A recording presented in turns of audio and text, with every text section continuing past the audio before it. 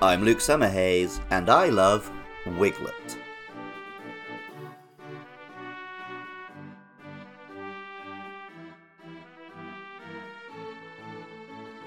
What people find cute at first seems quite simple.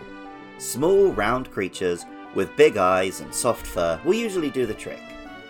However, that's far from the only genre of critter that people can find themselves loving. Something can be cute because it's funny, seemingly helpless, or just a particular kind of stupid. One realm of cuteness I've recently come to appreciate is the big wiggly fella.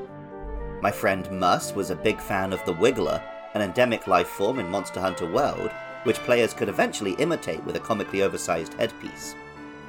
My girlfriend loves the Hattifatners, a race of creatures in the Moomin stories, which wobble around with heads empty of thoughts, simply drifting towards storms on the horizon.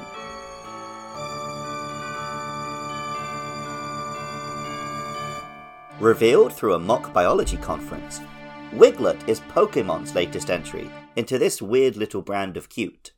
A pure water type, Wiglett resembles a white eel poking its head out from underground, with a big pink nose and an undulating movement.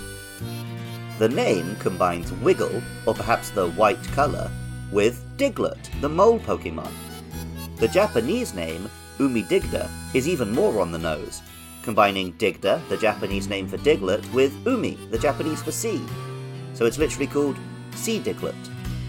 Pokemon Violet tells us, though it looks like Diglett, Wiglett is an entirely different species. The resemblance seems to be a coincidental result of environmental adaptation. I actually think this name makes a lot of sense. In the real world, we love naming sea creatures after land animals which they just barely resemble, like the sea cow. Poking out of the ground as it does, Wiglett resembles a garden eel, whose habit of living in large colonies and poking up after burying themselves in the ground makes them resemble a large field of plants. Pokemon Scarlet tells us, this Pokemon can pick up the scent of a Veluza just over 65 feet away, and will hide itself in the sand. Wiglett has a unique ability, Gooey, which will lower the speed of any Pokemon which comes into physical contact. This is reminiscent of the hagfish, another species of eel which produces slime. Just as Diglett evolves at level 26 into Dugtrio, so Wiglett evolves into Wugtrio. Wugtrio resembles three pink Wiglett, all emerging from different holes in an ornamental boulder. The name and the Japanese name Umitrio are both again drawn from Dugtrio, though it has no actual relation. Pokemon Violet tells us, a variety of fish Pokemon, Wugtrio was once considered to be a regional form of Dugtrio. I really like Wiglett and Wugtrio. I think they're funny little guys. I tried to make use of them in my playthrough of Pokemon Violet, in which I didn't have the water starter, but the Pokemon's phenomenally low defense made them a bit of a chore to use. I'm sure a more skilled trainer than me could build a viable strategy, at least for a single-player campaign. According to the game's Pokedex, they're quite deadly. Scarlet tells us, it has a vicious temperament, contrary to what its appearance may suggest. It wraps its long bodies around prey, then drags the prey into its den. This behaviour is less like a cute and harmless garden eel or hagfish, and more like the scary, alien-jawed moray eel, a big predator that should be familiar to Mario fans as the inspiration for the terrifying eels in the depths of those games. We have some correspondence about last week's Pokemon. Friend of the show Mikey from Pokemon Crossroads had this to say about Tinkatink. I love Tinkatink and the whole line. Early in Pokemon Scarlet, I was just exploring some ruins just as we left the school, and I found this little pink baby. Just walking around with her metal stick. Curious. I caught the little baby and saw it was a Steel/Fairy type Pokemon. And me loving Steel types was willing to see what this little baby will do. So I added Tinkatink to the team and named her Wendy's, as in the restaurant.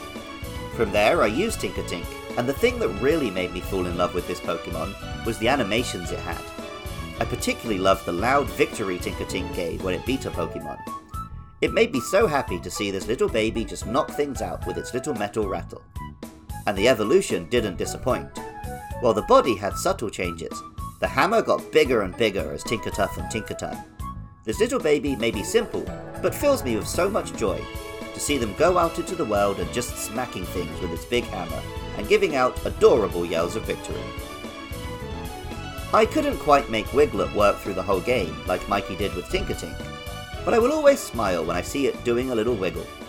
If Scarlet and Violet's DLC give us more character customization, I'd love to run around with a comically wobbly Wiglett hat. Music for Luke Loves Pokemon is composed by Jonathan Cromie. Artwork for the show is by Katie Groves. Writing, producing, and editing is all by me, Luke Summerhays. Funding is provided by lovely listeners. If you'd like to help keep the lights on or give your thanks, head over to patreon.com/podcastio-podcastius. There you can find links to the other shows my pals and I create. Or for just $1 a month, listen to episodes as soon as we're done editing. I love hearing from you guys. A 5-star rating and review on your podcasting app of choice, or even better, telling a friend about the show, would always be much appreciated. Our next monsters are Bombardier and Finizen. Let me know your thoughts and feelings about those or any other Pokemon on Twitter or Facebook at LukeLovesPKMN. Catch more Pokemon content at twitch.tv/LukeLovesPKMN most Friday nights from 9 PM UK time. And even if you don't feel like doing any of that, thank you so much just for listening. I love Wiglett, and remember, I love you too.